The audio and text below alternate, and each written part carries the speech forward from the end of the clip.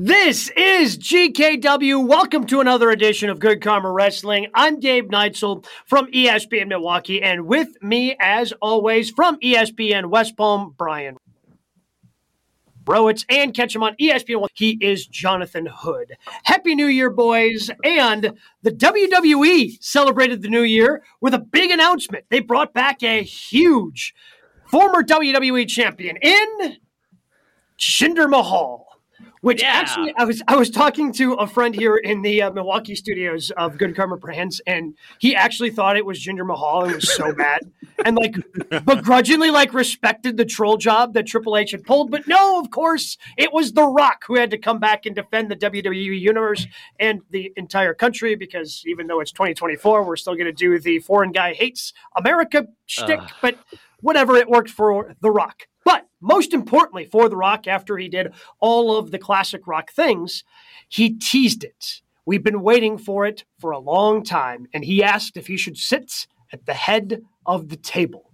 So our question to begin tonight's GKW, and the first GKW of 2024, is what percent chance is The Rock going to be main eventing WrestleMania? Well, first of all, I mean, I'll tell you what, I thought Muhammad Hassan had come back from 2002.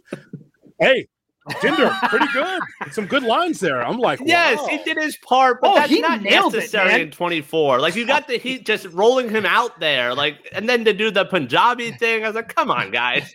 I was about to say, do the national anthem in Punjabi. Oh, you booed your national anthem. I thought there was a legit push there for a second. I said, hey, Mahal, pretty good stuff. Man. I haven't seen that since 02. A little Muhammad Hassan. I'm from Michigan, and you Americans look down at me. I'm like, little Iron Sheik talked about? Yeah. Good stuff. Good. But then to come find out that here comes The Rock in San Diego, which was awesome. Another great pop for The Rock. Just amazing. Just huge amazing. Pop. So to answer the question, bro, it's now that The Rock has said, how about me being at the head of the table? Now it's a strong 75%. Okay. It's 75%, and I'm sure that behind the curtain, Cody Rhodes is saying, what about me? I'm stuck here with Shinsuke. What are we doing here? So I think that one of the nights we will see Rock and we will see Roman Reigns. At least one of the nights. Night two? Might be a different story. We'll see. That's the thing at this point. We've seen it twice now. We've seen enough smoke. We've seen we talked about last year, it didn't work out. It's 100%.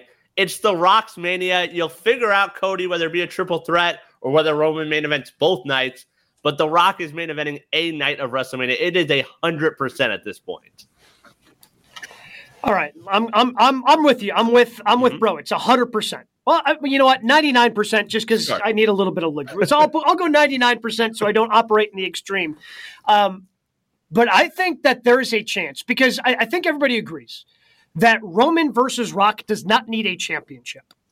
So what if, to really ignite this feud at Elimination Chamber in Perth, The Rock costs Roman the championship? That way, Cody can still complete his story. Cody can go after the Universal Championship. CM Punk can go after Seth Rollins and the World Heavyweight Championship. And then you still have your main event of Rock. Because Rock versus Roman isn't about the Universal Undisputed Championship. It's about family supremacy. And you don't need the championship belt there. And you're able to still tell a compelling story while coming to, I think, what would be an ending to the Roman Reigns run that makes sense as champion, right? Because we keep wondering, well, how's he going to lose it? Well, and if Cody didn't win it from the first time, is it actually going to feel satisfying if he does it this time around? I think if you do it in a way where Rock costs him that championship, because the other questions we ask, whether it's Cody Rhodes, whether it's LA Knight, whether it's one of these people that goes up, you're not going up just against Roman Reigns, you're going up against the Bloodline. And how do you fight off the Bloodline?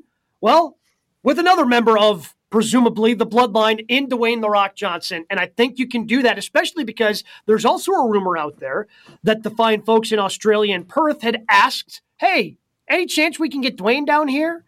And you could potentially fulfill that obligation if The Rock can make it work. Again, he's a busy man. He's running the UFL now. making the rounds talking about that. So he's got a lot of things going on. But if he can make that work and get down to Australia for that, I think that could be a satisfying way where you could kind of. But you also have to remember those governments always don't get what they want with Vince, because they also requested Yokozuna and Ultimate Warrior for some shows in the last few years. WWE was not able to come through with the two of them. So yeah. Well, first of all, there will not be a title change in Perth, Australia. Correct. There will not be. That's not going to happen. We expect that Rhea Ripley more than likely will be at the top of that card in Perth, and that makes a lot of sense. What I'm telling you is that do not be surprised, and clip this, bro. It's especially if it happens, because I want to look like a genius. I'm telling you that Roman Reigns and Cody Rhodes, I think it's going to happen at WrestleMania. This is why you have 2 nights. That's night 2. Rock and Roman can still happen in night 1. If Roman wrestles twice, it would not surprise me. But I think that, when it comes to the story, one thing about Triple H is that he likes to tease. He likes to be able to string it out. But I still believe that the story can be closed in Philadelphia with Roman and Cody. I'm just telling you. But I still think So what? You do that night 1 because Rock Roman has to close out the entire show. We keep asking what's the biggest thing WWE can do, and it's Rock versus Roman. You can't do that on night Cody 1. In there that closes out the whole show. That's like when Charlotte got thrown into with Becky and Ronda Rousey when they finally got to main event WrestleMania. It's like, what the hell's she doing here? What the hell's Brett Favre doing here? Like, what are we doing in this situation? Like, why would you? The only reason to throw Cody in there is for him to eat the pin and somehow further the bloodline story. You need it's family, man. Like the story. If Cody gets thrown in there, like that is just so incomplete and doesn't tell the story you should be telling of. Cody pins the Rock, Cody gets the belt, but then Roman doesn't take the pin, and then you can continue to push that ball down the line to say SummerSlam, where it's Roman and Cody. And you do it that way. Yeah, but that doesn't... Does that feel satisfying? No, that's why Cody should have won last year. That's the thing. Like, this is further proving that they really dropped the ball at WrestleMania 39 and not letting Cody win it that night. Gabe, is any of this satisfying where Sami Zayn doesn't get it and Drew McIntyre doesn't get it and Brock doesn't get it? Does any of this seem satisfying? He's on a Bruno-like run, okay? And at some point you gotta stop this thing. What I believe is that WWE wants Roman to eclipse Hogan. And I'm not sure how that's going to be. And Browitz, please look at the numbers on that. I think that Roman is on the precipice of being able to get past Hogan. But I think that he'd have to win past WrestleMania to get that done. So what I'm saying is that I really believe that we're going to get, yes, Rock versus Roman. And again, Rock's not going to win that match because he's not winning the championship. But then what about Correct. Cody? Cody's not in the Seth Rollins sweepstakes. He can't finish. That's not really finishing the story. No, but that's why, again, I know you guys aren't high on the idea of Roman dropping it in Perth, but that's going to be 60 to 70,000 people there. Like, that's a big enough event where I think you could have Roman drop it there with The Rock costing him, upping the stakes of the family versus 5 family. 5 a.m. Eastern time.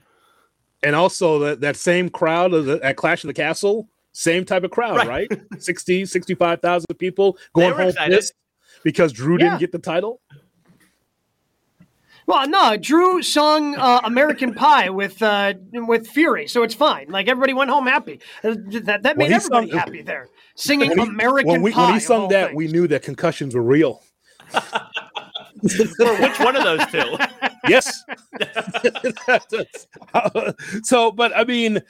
To me, I did not be surprised if Roman wrestles twice. It would not surprise me. Would not surprise me. Because when will Cody ever be able to finish his story? And I know, like, my buddy Dave LaGreca and others are really high on this. They want Cody to finish the story. Well, it's been 2 years. Like, if it doesn't happen now, then when's going to happen? I'm starting to root for Shinsuke to end the story. Like, Shinsuke's a badass, man. Like, that's kind of how I feel about it right now. Like, if Shinsuke ends the story, maybe that's okay at this point. Because I don't know, man. Like, if Cody doesn't finish the story, and at this point, whenever he does, it's just going to be kind of okay, fine, he got it out of the way. But if it doesn't happen at this WrestleMania, and we have to do another year of this, Oh man, like I would be all the way out on Cody finishing the story at that. Like that's where we're at though. Like they put themselves in this situation, even by splitting up the titles, like they're still in the same predicament, and there really is no satisfying end to this now. Solo, maybe eventually. What if Rock costs at okay? So if we're not high on Perth, and they're not going to have Roman wrestle on 2 nights. What if he costs Roman? What if The Rock costs Roman here in the States at the Royal Rumble? A title change? Yeah, title change you're at Rumble. Roman showing up at the Rumble. Hell, you're assuming Roman showing up in Perth. Like, we don't even know that yet? No, but again, I think he's got to be there. Like Roman's got to be. Rock can't show up more than Roman. No. How about this? Rock and Roman, neither one of them in Perth. How about that? You get Rhea and you're happy about it, okay? Hey, Rhea at the top of the card against who? I'm not even sure who. CM Punk. Okay, I'm in. Well, so that's what I'm saying. At the Rumble, that's when you do it. And yes, I believe that Roman is going to be at the Rumble. Yes. Roman at the Rumble, yes. Yes. Perth, no. I don't think that's going to be the case. SmackDown in Green Bay. So that's do the title change. What Roman does nowadays. Of Green Bay of all places. Come on, man. Like, what do we? That was at the Resch. Was that? Where's the head of the table dining? Was that Resch? Was that at Resch Center? Yeah, nice it's at the Resch Center. Yep. Yeah, it's a very nice, intimate arena. Right across the street from Lambeau Field. But I think you have to try to figure out a way to do a title change and get the belt off of him. Otherwise, when does the championship come off of it? I know at this point our minds are just set on this has been such a long run. It has to happen at Mania. But I think, again, Rock versus Roman for the belt, that if it's for the belt or not for the belt, it's the biggest thing you can do. So why not take the belt off of him and create even more big matches? Here's a topic, and I'm sure that, bro, we probably should save this for next week, but it just popped in my mind. So for the average wrestling fan, what is the bigger story? What do you want more? Do you want Roman to lose the championship, or do you want Cody to finish the story? What's bigger for you? Because with Cody, if he doesn't win at WrestleMania, he may not be in the main event. I mean, what if he's not? And you kick the can down the road to SummerSlam or Survivor Series. I mean, this is kind of very similar to his father, Dusty Rhodes, right? Chasing the championship all those years against Ric Flair or Harley Race. And it's like, man, people in the 80s were like, man, when Dusty wins the championship, and he'd always lose or win by disqualification or lose because of a messed up finish, whatever. But people were anticipating, can't wait. And then Dusty was a championship, and people are like, okay, what now? He won the championship. Okay. And then he loses it after 3 months because people liked him chasing more so than being the champion. So I'm just wondering, like, what's more important, do you think, to the average fan? I think Roman dropping the belt is more important because as over as Cody is, first of all, Cody's not even on SmackDown. Like, Cody hasn't interacted. When's the last time Cody interacted with Roman Reigns? I know he keeps hinting at it. Random where he showed up on SmackDown. I think they crossed paths, but all this broke them up. That's right. So one time, yes. So, but to your point.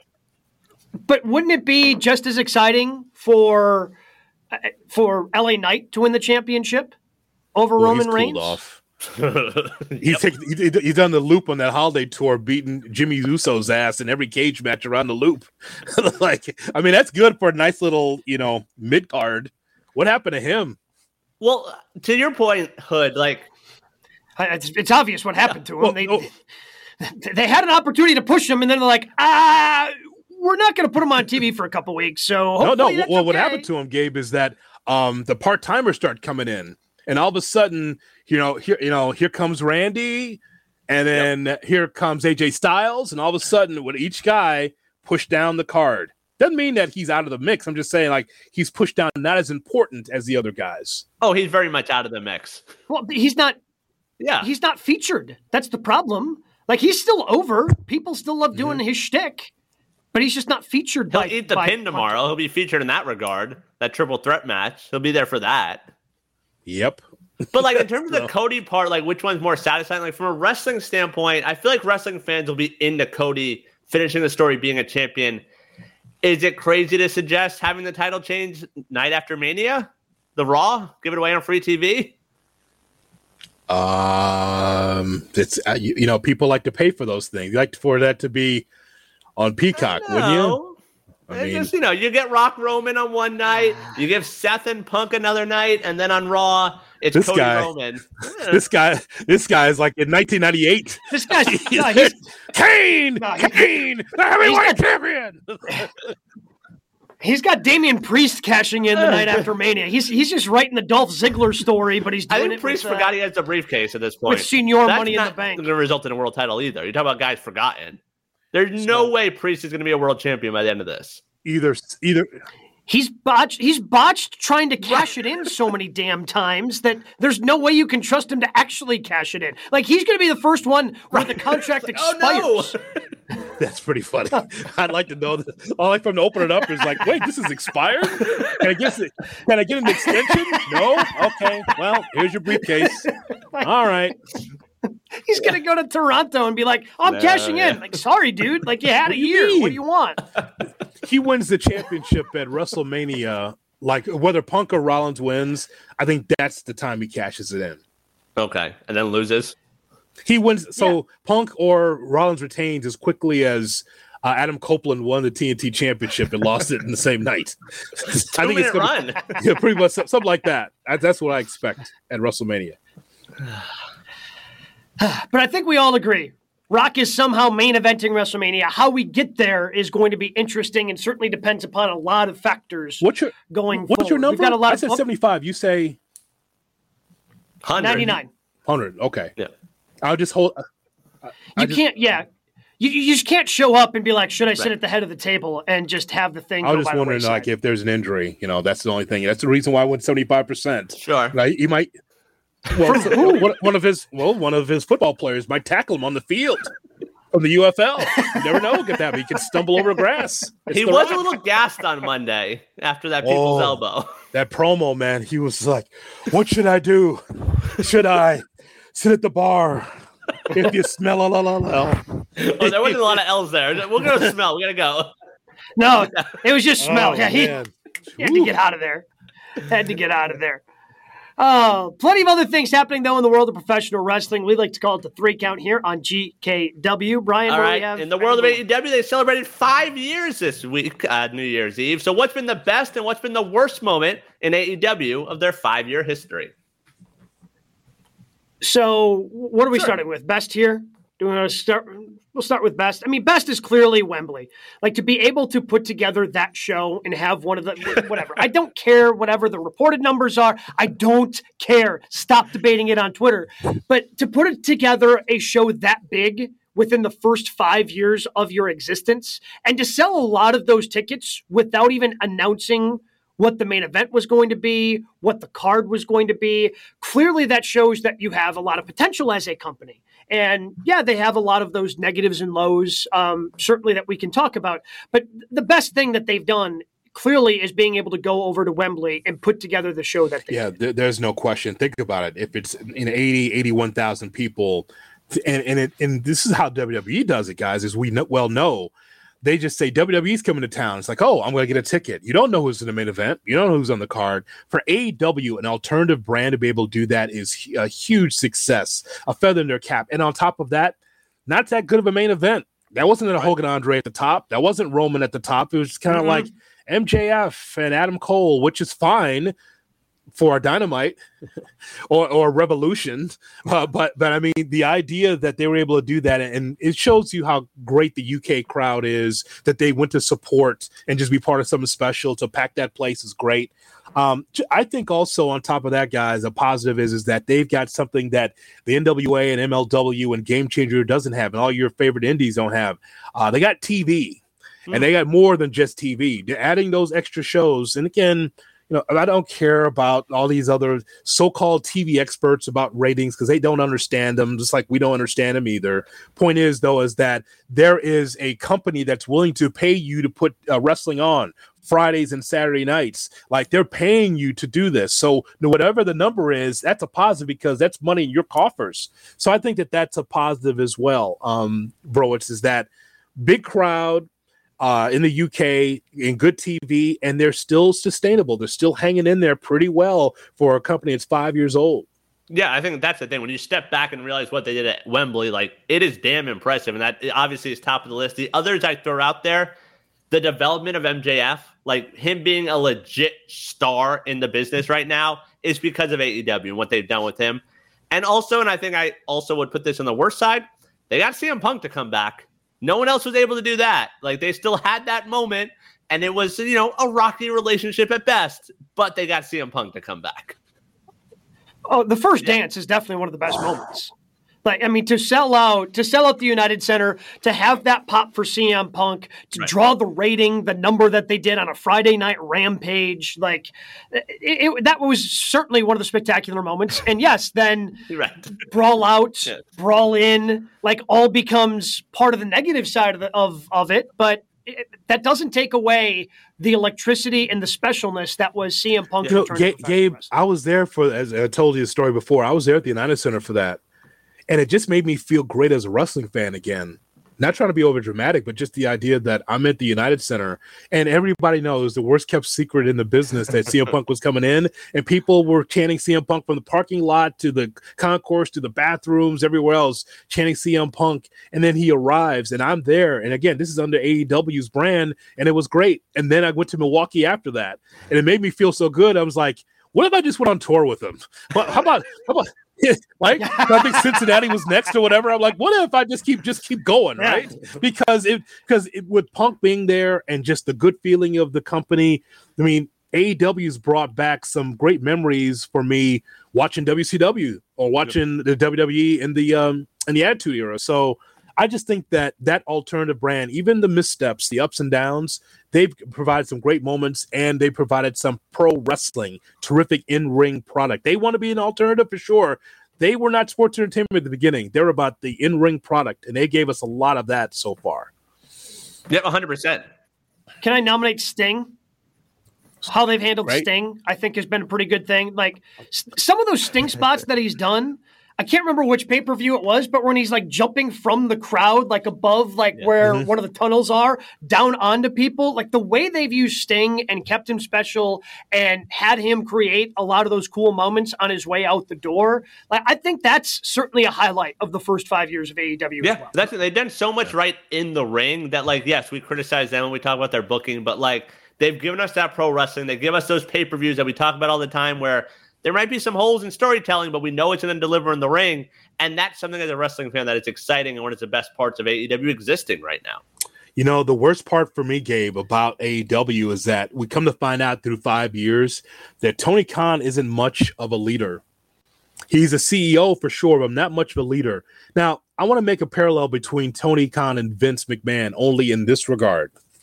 You know, Vince, and it's not talked about enough, how he enabled the Clique and enabled HBK. For whatever reason, I think that for some reason, like, HBK was more of a son or more like Vince than Shane was, because HBK was wild and he was doing shit in the back, and was trying to manipulate in the whole thing with Bret Hart and a lot of stuff. Shawn got away with a lot under Vince, and so did Triple H, and so did the whole Clique thing. And same thing here with Tony Khan, more of an enabler more than anything else. Having to put a committee together of discipline instead of you just being able to say, all right, that's enough, you're fired. I mean, even Vince has done that in the past. But I think that the real black mark for AEW for me, guys, is that Tony Khan, for all the good he's put as far as putting matches together and making us feel good about the in-ring product, behind the scenes, really a substitute teacher more so than a CEO. And I think that was highlighted in the post-press conference after World's End this week, because he was asked a couple of serious questions about sexual harassment.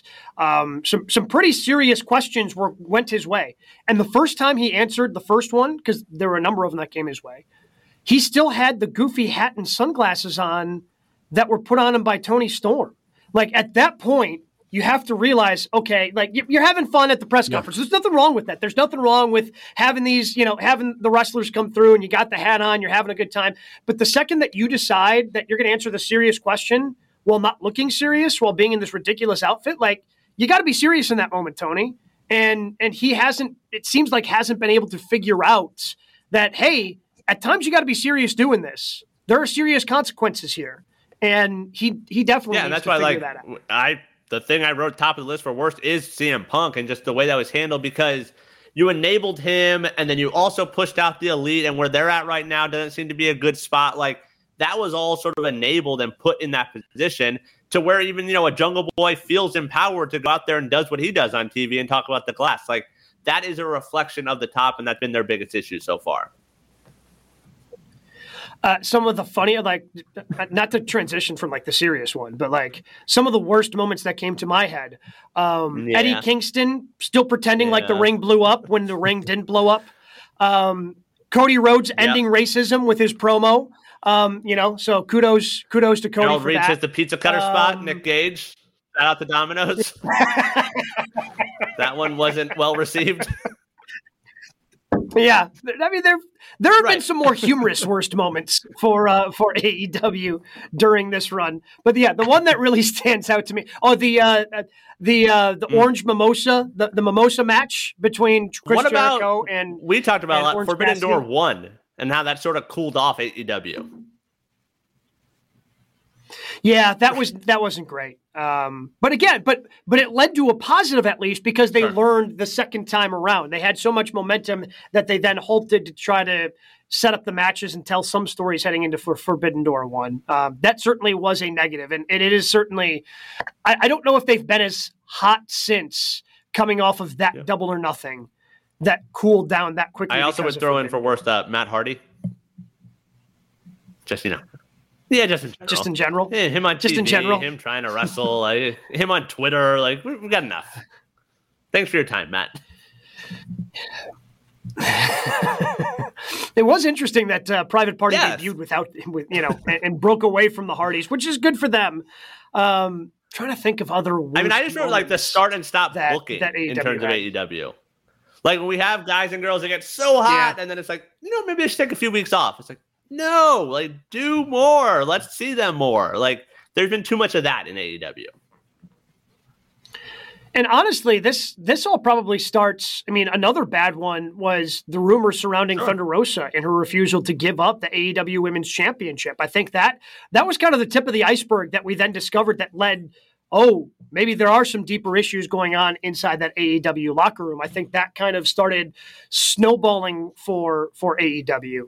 It started there. Then obviously we got the brawl in, brawl out, and all the other kind of locker room stuff. But hey, 5 years still kicking, so that's a win. Look, and I think overall the 5 years has been positive. Like, there are negative things, and you want to talk about the booking. I mean, we're just making fun of Triple H and his booking, and how he dealt, cooled down LA Knight. Like, not every booking decision is going to be perfect, and Tony Khan still has a long way to go in terms of his booking. But I think that he has shown that he has learned lessons, as we pointed out with Forbidden Door 1, Forbidden Door 2. They put on great pay-per-views. I think we would wish they would love, we would love it if they told some more meaningful long-term stories. But that comes with time. That comes with experience. That comes with actually listening to some of the people like Bryan Danielson around you, and hopefully that just continues. I mean, 5 years of AEW, man, tip of the cap to you. Again, this whole thing started with a 10, can they fill a 10,000, seat place? And they did at the first All In, and for that to grow to what it has today, I think that's overwhelmingly a success. And I will shout out, because I think it was a great, I don't know if anybody else had a chance to read it. MJF wrote a great piece at the Players Tribune. I'm blanking on the name of the place, Players Tribune, about how, like, he just doesn't understand the people rooting for AEW to fail, because, like, having competition. Like, do we think the bloodline happens without AEW? No. I don't.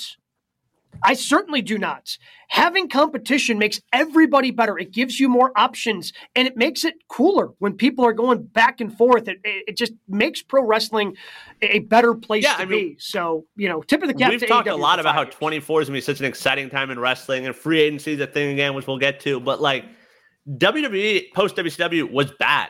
And AEW has made them better. They've made pro wrestling better. Impact's on better. New Japan, like, that is because of the existence of AEW. What do we got at number 2 this AEW week? Saturday night on Long Island, Samoa Joe beat MJF. to become the new AEW World Champion. Who should be Samoa Joe's first challenger for that world title? This is a complicated one because Swerve is so hot, and yet I don't think they want to have a short, meaningless run for Samoa Joe. So I kind of have a feeling that I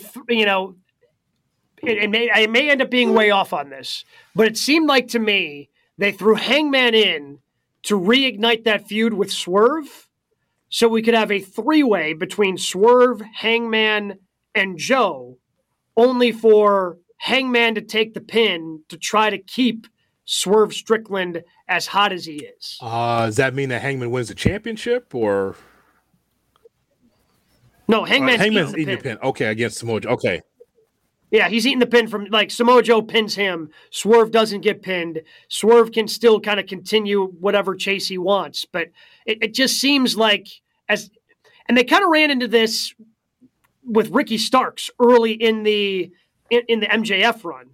I have more confidence that Swerve and the performer that he is going to be able to keep himself hotter than Ricky was after he had that early championship attempt at MJF, but it just seems like I don't want to take the championship right off of Samoa Joe just to put it on Swerve. Eventually that'll happen, but I want Joe to be able to have some really good matches. It sounds like Wardlow is going to be one of the first to be able to step up for this, right? Wardlow Joe, I think that looks good in the ring. But isn't that like Joe was leaning in on being a heel? Wardlow's a heel. Like, I think to Revolution, which is the next pay-per-view March 3rd in Greensboro, is that a pay-per-view main event? Is Joe a heel? Yes. Yeah, he's pretty aligned. He's pretty aligned with the devil just helped him out and softened up MJF. I don't know if that's clearly defined in AEW. Do you? He called Adam Cole called him a friend. He called Samoa Joe a friend during the promo. That's it. But he's a cool heel then. And there's a lot of those in wrestling because I mean he gets cheered. Look, I'm all in on cool heel Samoa Joe. Like I am a huge Samoa Joe fan. Could not be more excited. To answer your question, bro, no, it does not main event because I think Sting's going to main event.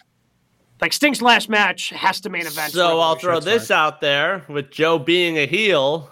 Could Revolution main event be Joe and Sting for the title? No, you're not trying to murder Sting at the end. My God, you're trying to murder him? My God. Well, just making a triple threat with Roosh, why don't you? Murder him? I mean, he's better than that, isn't he? Not on board with that? Final match, world title? You get the Impact feels? This is why we've always said Tony's done a great job, right? Because Vince would have put him out there, right? Well, God damn it, pal. I mean, you're Sting, like he did The Undertaker. I mean, listen, this is why they've done a wonderful job with kid gloves taking care of Sting. Get it yourself in a 6-man, 8-man tag team match, 5-10 minutes, nice and clean, in and out, get the pin, stay undefeated. So long, everybody. They haven't announced an opponent yet. What way to go out? You get the tease? Like, is Sting going to be a world champ again? No. Is Sting, because Sting's old school, is Sting going to go out on his back? He should, but he won't. Because especially if he's in the main event, that feeling of, it'll be like what we just saw at World's End. You notice how deflated the crowd was in Uniondale? They're like, like you knew he was going to lose the title. But people hold out hope in New York, and there's like, so the people also go that home crowd unhappy. Sucked. That was not a good crowd Saturday. Well, they want to be sports entertained. That's why.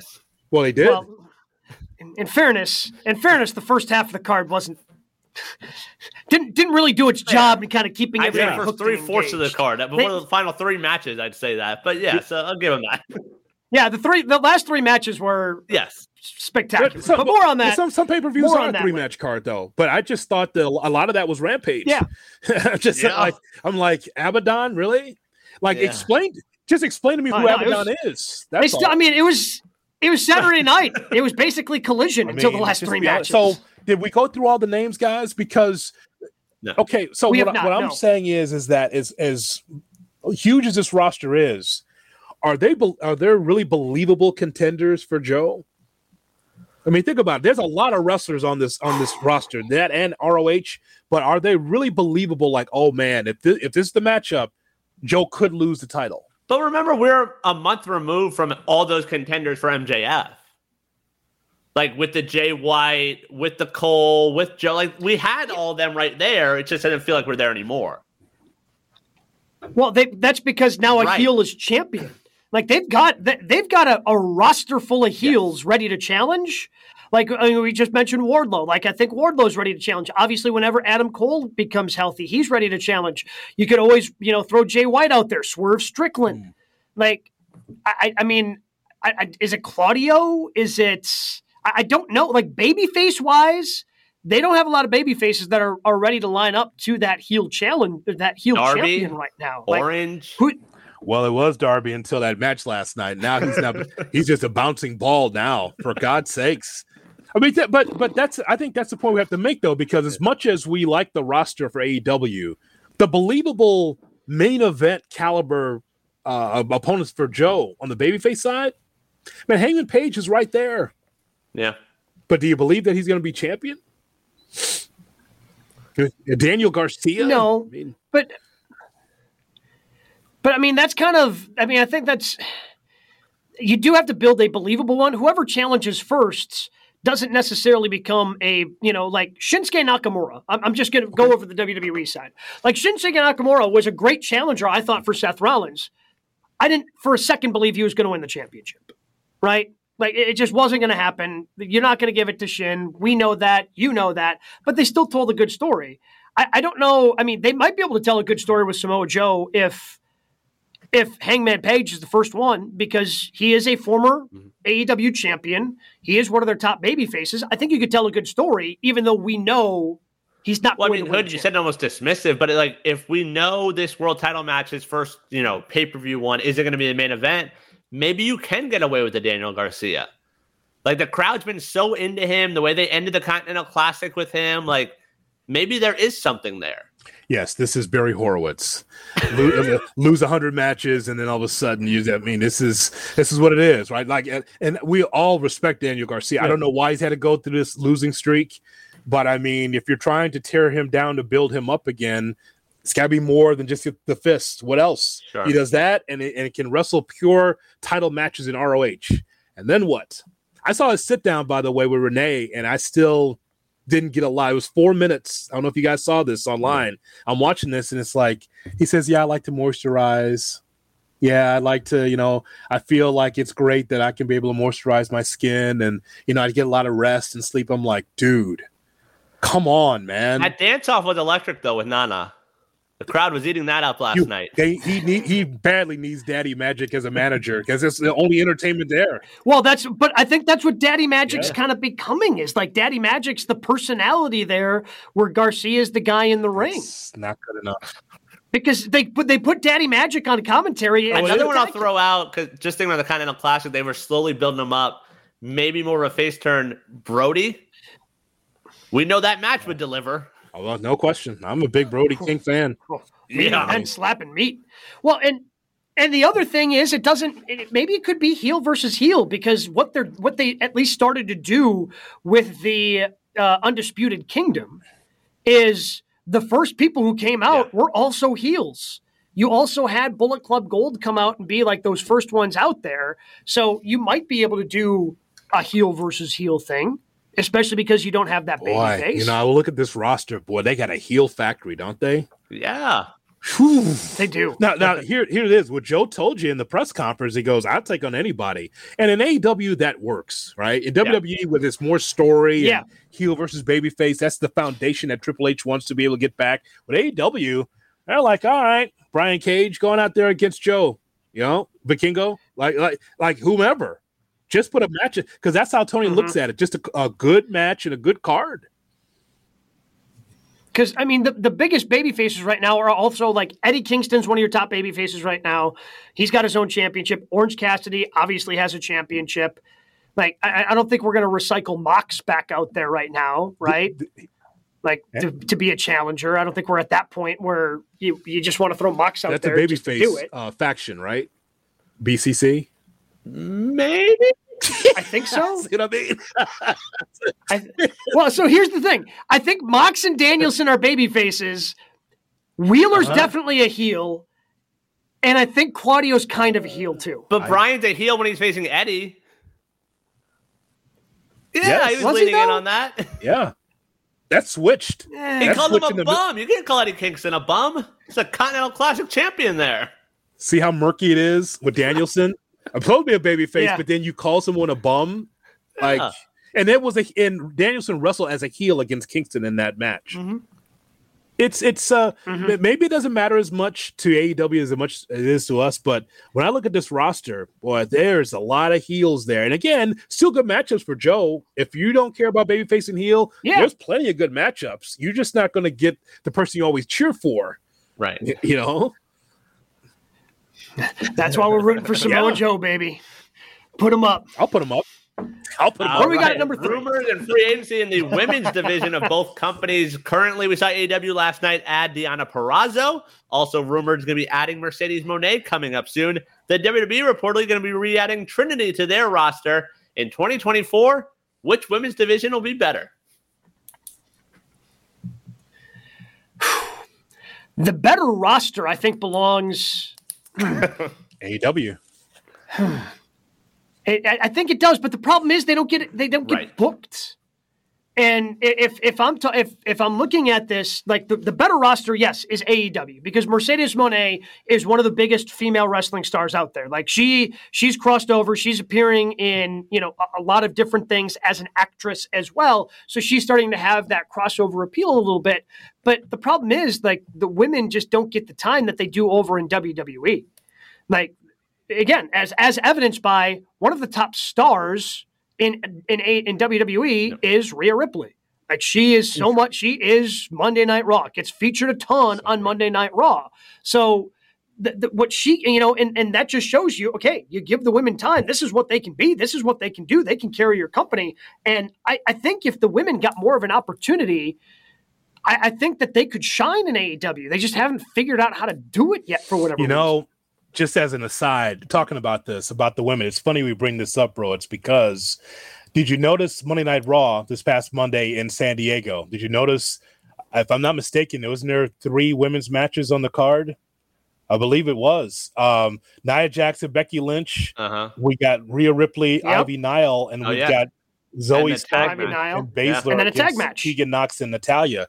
I don't know how often we've seen that, but I thought that was interesting. Yeah, I mean, that tag match put in a rough spot to follow Dwayne.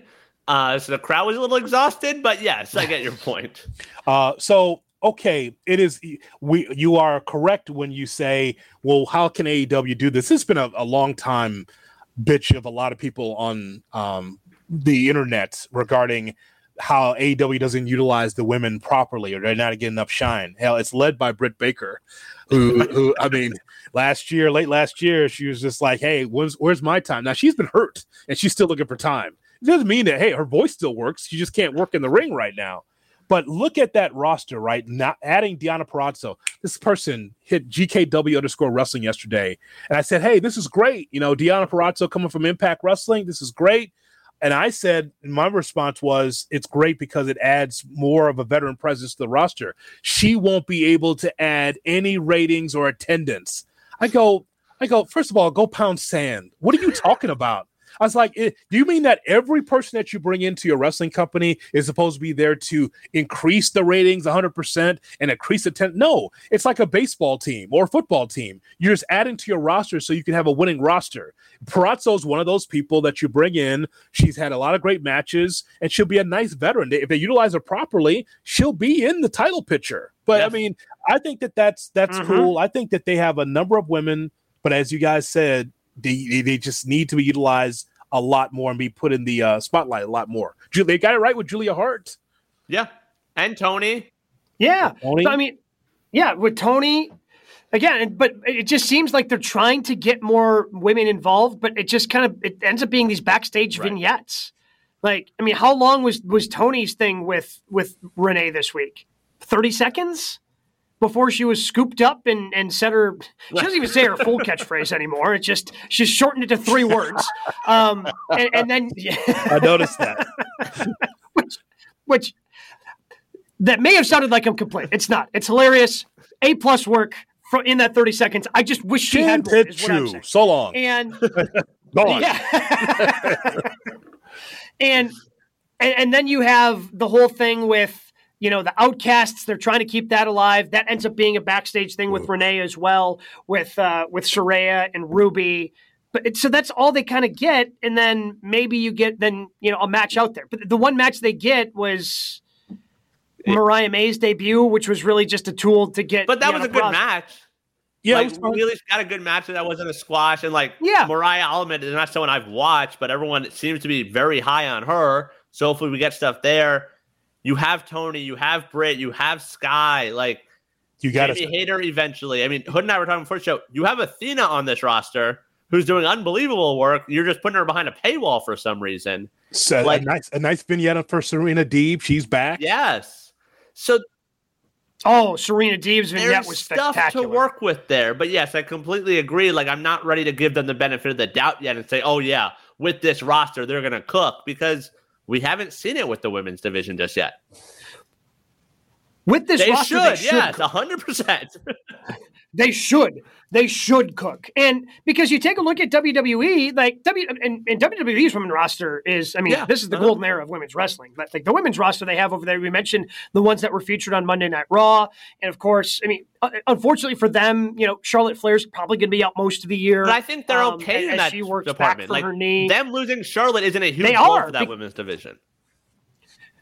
No, but I would say that isn't it? It's pretty wild to me that Mariah May had went to AEW after they lost Jade, and we haven't seen Jade over in WWE. Like, continues to just be. You want to talk about Food Network this week? They put her out there, paraded her around. And we have not seen Jade Cargill. Do we see her at the Rumble? Is that what they're trying to wait for? Yeah, possibly. And I think the other possibility is the bell rang. I think that also was a problem. Yeah. We've been through this 100%. Game, and just like, boy, she looks great. All right, let me see what you can do. Oh shit. Okay. We got some work to do. Who taught you? QT Marshall? Oh, okay. All right. We need to build you down to build you back up again so you learn the WWE style. I mean, they even had the weird spotlight. I meant the Food Network thing. Like, they're promoting that Willow was on Food Network due to the Warner relationship. Jade was also on that episode. So I guess whenever they filmed it, she still worked for AEW. Oh. Like, she retweeted, like, Probably. Hey, I'm on also. It's like, promote that. Oh. But that's another person in the AEW roster. Like, Willow's got a ton of potential over there. But my point with Mariah May, I would say with May, the possibility of Monet and Deonna Purrazzo, like, AEW's winning that free agent war with WWE because their one big one, Jade Cargill, has not done anything since she's been signed. I mean, and also in terms of like 24, I feel like haven't we sort of heard that Becky's up in 24? Like, if they actually start developing a women's roster, isn't that intriguing to someone like her that wants to work? I would be shocked if Becky left WWE. He says he's holding out hope. He's because maybe Adam Copeland's the Pied Piper. Yeah, it's not so bad over here, right? I think it's Rollins and Becky, I believe, are up this year. I believe they both are. Yeah. I mean, I'm guessing they're wherever they go together, and I have a hard time imagining that they leave WWE. It's 2024. And we continue to see like there's a possibility in this year of our Lord 2024 that the WWE and AEW could be under the same umbrella from a television standpoint. In which, well, again, that happens. That all bets are off if everybody's under if Warner Brothers Discovery Paramount ends up becoming the lord of all professional wrestling. Then anything is possible. You get that if it's Warner Brothers Discovery and under the same umbrella, you'll get some trades, man. You'll start getting some trades of talent.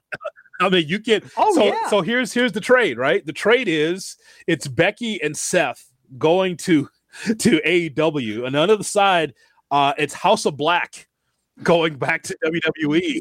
Ooh. Is that fair? Or maybe a little bit more from AEW. Actually, they can. I think you need some more there. You need more? Yeah. What else do you want? What do you else you want to give? Because you got the face of the women's division already with Becky. Yeah. Then you have Seth, right? Okay. On the other side, I said House of Black. No Julia Hart, just the guys. Yeah. Oh, just the guys. Oh, no, I thought Julia was going to be included in that because, she's young. Part of the House of Black. That's part of my youth movement. She's 22. What about Britt? Can Britt be part of that? But Adam's got to be there too. So no, that can't be. Selena and Alistair, they work separate. Buddy, there's plenty of couples that are separated right now. Buddy and Rhea. But Buddy and Rhea, no. I think there's still some more you could purge. I think you do a 5 or 2 trade. Yeah, but we've got another couple coming back together with Andrade going back to WWE. He was so happy working for Tony. He actually, I was surprised he gave such a glowing review of AEW on Twitter. That was a very wild. I did not expect that him putting out a social media post thanking Tony Khan and everybody in AEW. You know what? He was Mr. Collision. He took his hat off, said thank you for making me Mr. Collision, because those are must watch matches. Yeah. I'm like, oh, when you saw him come down with the mat, I'm like, oh, okay, here's another 25 minutes. All right, here we go. He didn't wrestle anything less than 25 minutes. It was always the classic. No, always. He's there for the night. Might as well use him, right? So I think the overall point here, though, is that 2024 should be quite possibly the best year of women's wrestling. So we all agree it's AEW, just utilized correctly, but what's lacking WWE? What makes them less than AEW? I think it's just talent at this point. And it's no offense to the WWE roster. I think AEW is just going to have more of it. Yeah, but at the same time, they could do some really interesting things. Eventually I think we're going to get the Bayley gets kicked out of Damage Control. I think you've got some interesting stories to tell there. That Damage Control and the talent that exists within that faction right now is but I think when it comes to WWE, there still is the WWE, we'll call it style, like a Candice LeRae, a Tegan Knox, like women like that are never going to take the next step in WWE. They're going to be, you're who you are, and that's it. I'll submit that the youth movement of the NXT women, that will bring some talent to WWE. The Kate, the Jorah, the Cora Jades, Danny Palmer. There's a number of women that I see here. Gigi Dolan, she's still on the main roster yet? Is she still NXT? Tiffany Stratton. We saw what she did with Becky. Yeah.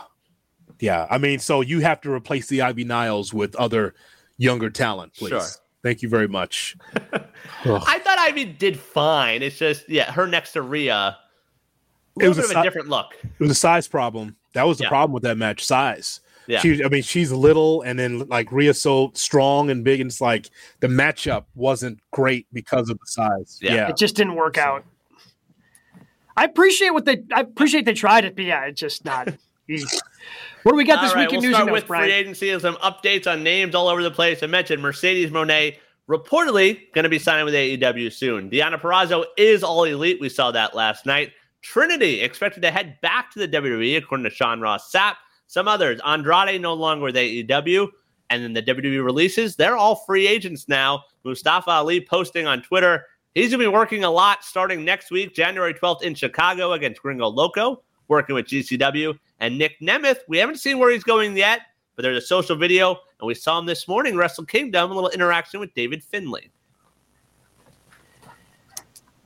Yeah, so it seems like they're not going to roll him out. I saw the social media post. They're not going to roll out the former Dolph Ziggler at New Japan, put him in the VIP area, and not pay that off. So clearly, he's going to be doing some things with New Japan.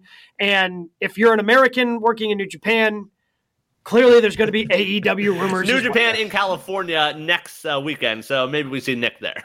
So we talk about a free agency movement in AEW, WWE. In All Japan and New Japan, there's a lot of that too. There's a lot of in and out there. They're not really stable in New Japan either. The funny part, there's a couple of things we got to talk about, but the funny part about Nick Nemeth coming out is that his brother, Hollywood Hunk, was right behind him. The camera just focused on Dolph.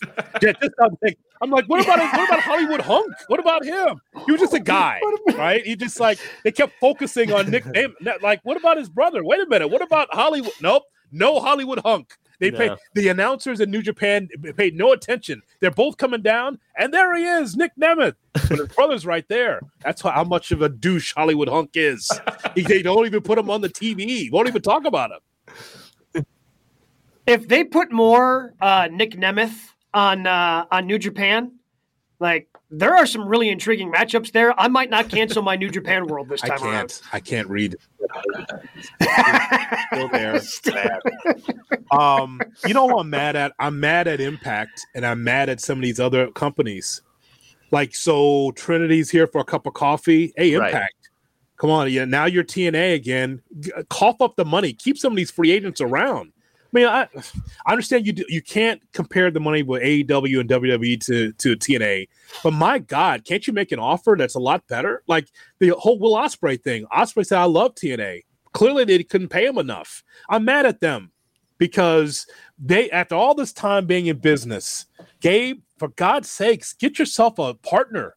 Get yourself some sponsors. Just put the money together and say, could you stay with us another year?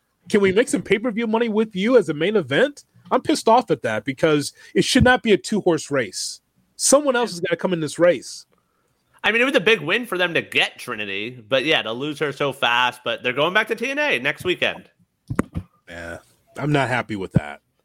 I mean, and this is why, again, 2024, guys, is going to be so interesting with all of the free agency there. Mercedes Moné.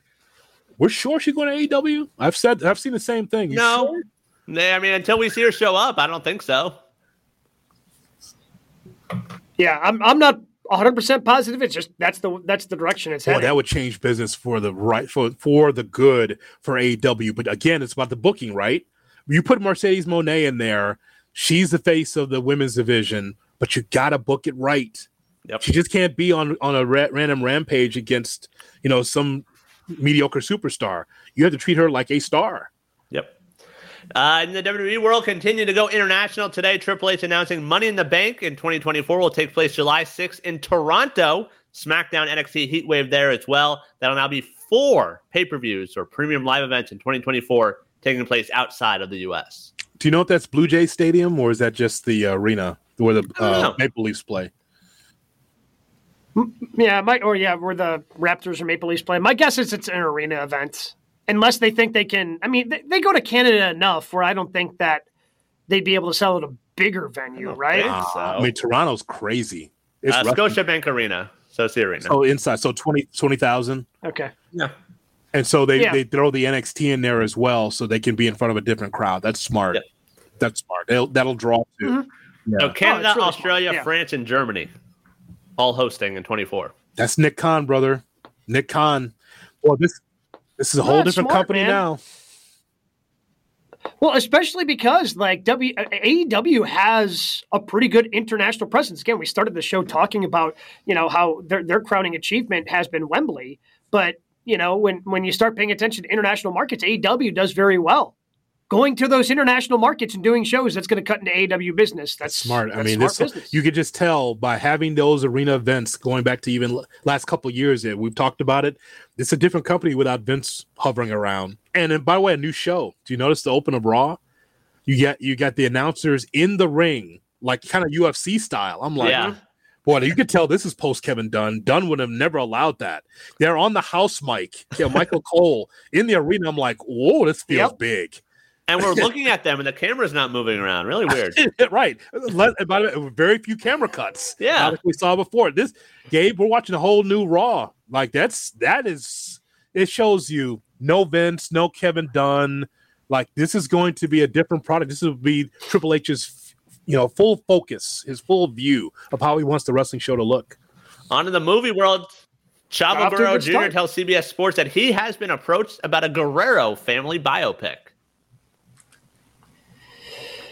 Good. Sign me up.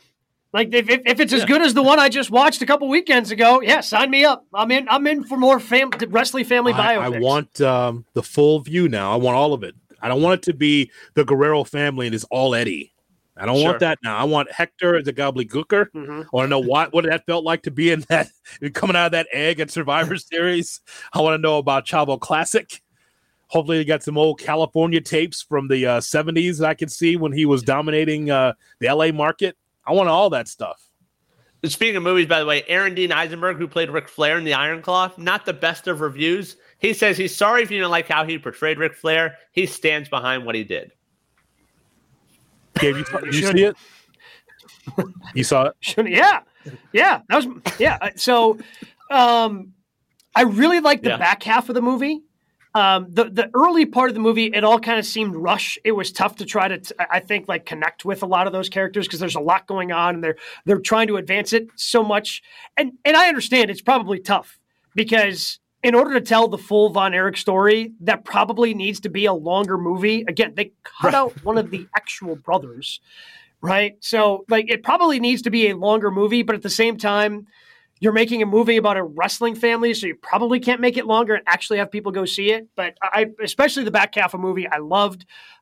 Yes, my first review, the part of the review I texted to you guys was, how can you not have anybody like, everybody does a Ric Flair. He's doing Sting woos instead of the Ric Flair woo. Like I could not believe that the one character that is everybody recognizes.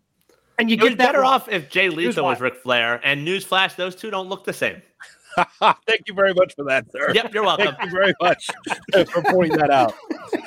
Just a quick review from me, as Gabe mentioned. So there's a lot of death in that family, and if you haven't seen the Iron Claw, we ask you to go see it because it brought me back to my childhood watching World Class. So you're just going to cut out Chris Von Erich like he was never around. He killed himself as well. Young Chris Von Erich. MJF didn't get a chance to shine as Lance Von Erich, the fake Von Erich. God, that was so terrible. We come to find out that Fritz was a jerk off because he was someone who kept pushing the Von Erichs out there. I love the blurred lines of making wrestling real and not real. It came across as a legit sport. Right. That's just the way it was told. But Fritz pissed me off because I probably should have known this as a kid, but I didn't because I wasn't smart.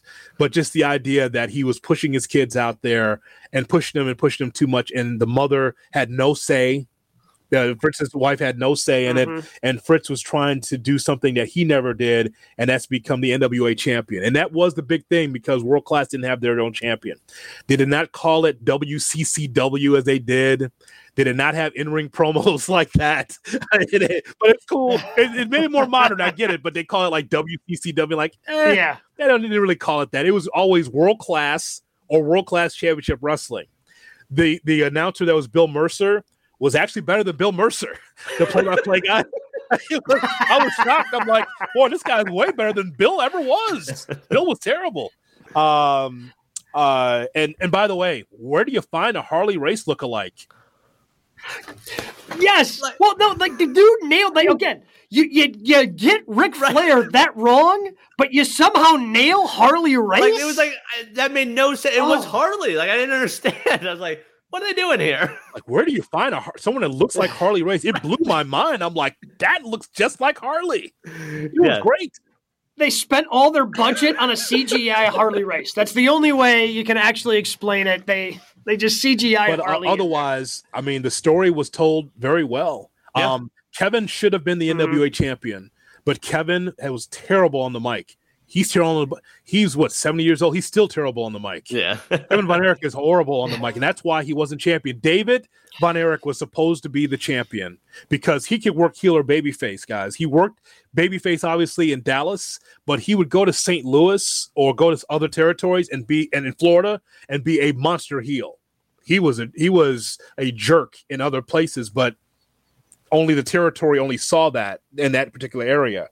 So, I mean, a tragedy, but also a refresher of how strong World Class was, that they were good enough to be viable. Now, it's funny because Fritz made it seem like that he was against the WWF at the time, and not really. It wasn't really a battle like it is now. It wasn't a wrestling war. It seemed like it was, but it really wasn't. But being on ESPN, that mattered some too. So, but I will say, like, the movie made me go search out on YouTube and watch Flair versus Kerry in Dallas. And we talk about fans and crowds being into things they're making us feel. They ate up everything. Like, every little side headlock. And, like, when Kerry Von Erich eventually wins the title that night, it was such a big deal. Like, oh, I'm invested in this grainy footage right now. I mean, Gabe, there was a time where all these Von Erichs kept killing themselves from... of all of them, David, and then the David dying, he didn't kill himself. He died in his bed in Japan. And, with Kerry, that whole thing, it's amazing how Kerry, it's amazing that Vince put the IC title on Kerry with 1 foot. Yeah. Right? Yeah. How crazy. I mean, like, he was getting it done. We all knew what happened, but he actually wrestled well. He had some great matches against Mr. Perfect. But just the idea that he couldn't keep going, and of course he's gone, and then Mike, and they didn't mention Chris, but it's just like, all of this to me was just that because Fritz was never considered good enough to be the NWA champion. That's all this was about. And it drove his kids to suicide. A lot of them. Yeah, pretty insane. Finally, news and notes. Wrestle Kingdom 18 in the books took place about 1:30 a.m. Eastern. Got started here in the East Coast. Naito, the new IWGP World Champion. Okada and Danielson, another classic. That's now tied 1-1. David Finlay, the New Japan Global Champion. And Tanahashi, the New Japan Television Champion. So, Gabe Neitzel, here's what this is what Browitz and I have discovered. Those matches he just laid out, those are the matches that we saw. Yeah, we didn't have 8 hours to watch all of Wrestle Kingdom. We'll go back and watch the rest of it if we need to talk about it. But so with Will Ospreay against Jon Moxley against David Finlay, Fit Finlay's kid is amazing. Yeah. And I don't know if he's ever going to get to stateside and be a regular on one of these shows, but he was just amazing. Okada and Danielson is exactly what you thought it was, right? The only difference is Danielson did not break his arm. Thank God. Thank God. Well, I feel like we still have to wait for the post-match and make sure Danielson's healthy. You never know with him. 30,000 people there at Wrestle Kingdom. It's always a good match. It's just long. It's just a long show. But the matches that Browitz just talked about, those I thought were the best matches. I don't know why Tanahashi, who is the president of the company, wins a championship. That's bullshit. Yeah. I'm like, he could barely move against MJF. Remember we talked about that? We previewed that. I think it was Wrestle Dream, right? And I said, that's going to be the first match because Tanahashi can't move. Oh, here comes Tanahashi against MJF. It was like a 6-minute match. MJF was out the door, gone. He didn't even stay for the rest of it because Tanahashi can't move. I don't know what the American equivalent of that is, but I don't want to see him out there anymore. Oh, Matt Hardy. It's a good one. Oh, boy. People come after you on that, man. Be careful. They're like the Swifties. Be careful.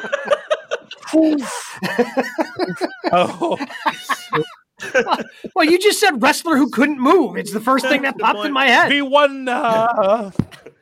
I will say, like, those 4 matches alone, like, it's worth the $10. Like, invest in New Japan for the month. Remember to cancel it if you don't want to continue to pay $10 a month. But, like, those 4 matches alone, well worth it. Shout out to their app. They now have an app. They didn't have that last year. You can skip around and watch matches. They're bookmarked. Ooh. Way to go, New Japan. Yeah. Worth checking out. What do you guys have as your matches of the week? Got another half hour? I'll make it short. So it's the matches we just talked about, so I can make it short. Ospreay and Moxley and David Finlay for the Global Championship. I don't know, bro. It's that. If it's not the best match on Wrestle Kingdom, there's got to be Okada and Danielson that went 28 minutes. It went 28 minutes, Gabe, and it was fantastic. And the reason why is because the story was told. Danielson was working on Okada's arm, so Okada can't hit the Rainmaker. And just a lot of these twisting moves, the hammerlock into like a cradle, and you can see the shoulder popping out on Okada. Like just crazy moves. And this is Danielson living his dream. Couldn't do this in WWE, but he can do this show here in Japan. And to your point about Finlay, by the way, like we talked about before, like get that guy out of there. We want to see Mox versus Ospreay. Yeah. And they did a good job of telling that story. Like, hey, we're going to team up and get this douchebag out. Like, we're going to do our thing. And then he still shined in it. Very, very good. So I like that. Darby against Takeshita, Dynamite.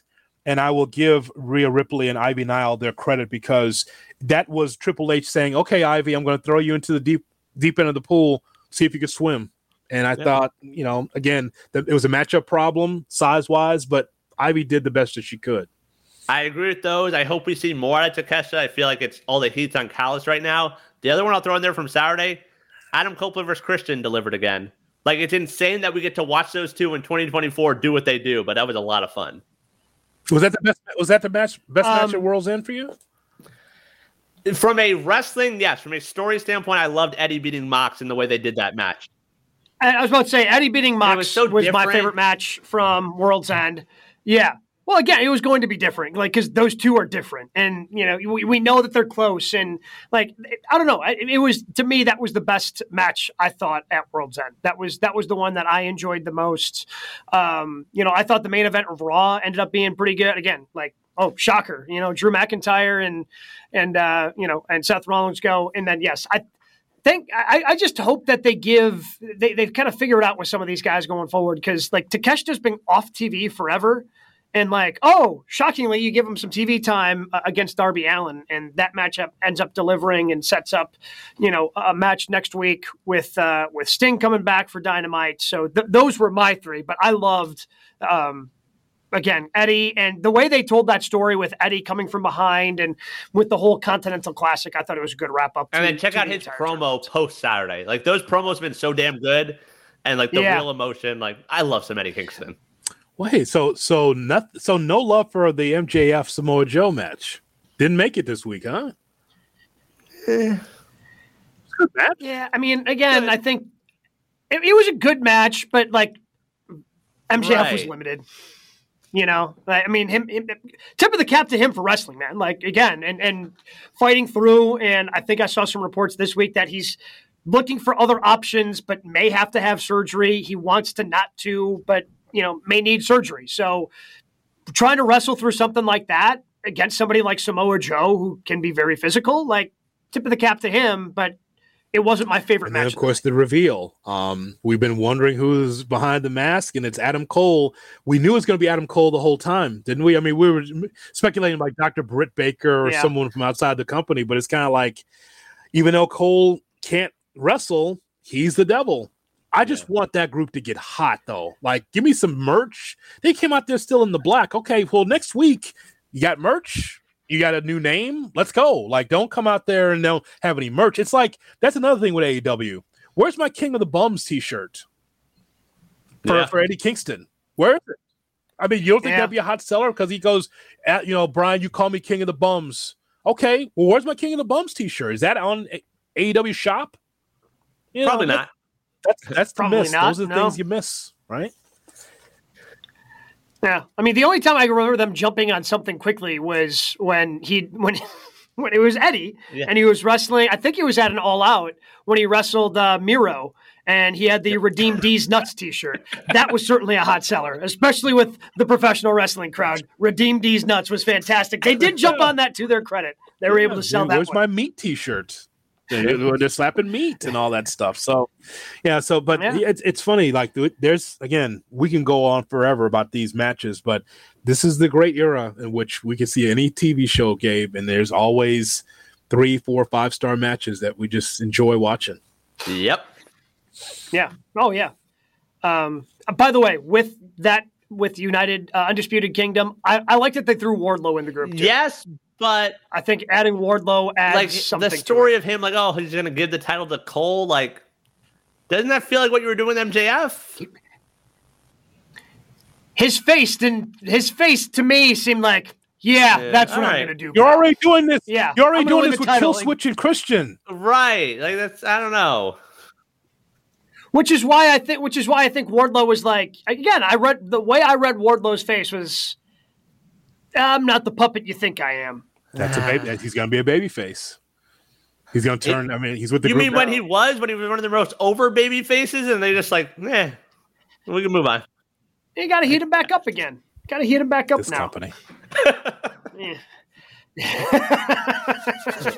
One thing's for sure, we're going to have a lot of fun in pro wrestling in 2024. Make sure you join us. Comment, subscribe, YouTube. If you're just listening to this on podcast, we thank you for it. But you can also check us out. Part of the video feed we do, youtube.com/@GoodKarmaWrestling. Comment, subscribe, do all those things over on YouTube. Shout out to Jay Hood, who hooked up me and Brian with a little JR's barbecue rub, spicy ketchup, bunch of barbecue sauces, some mayo, or some mustard. We got it all, baby. We got it all. It's not deodorant. What are you doing, bro? Stop sprinkling on yourself. Using it like bath salts. That's how he's using it each and every week. We're going to have fun in 2024. Come along with us. This has been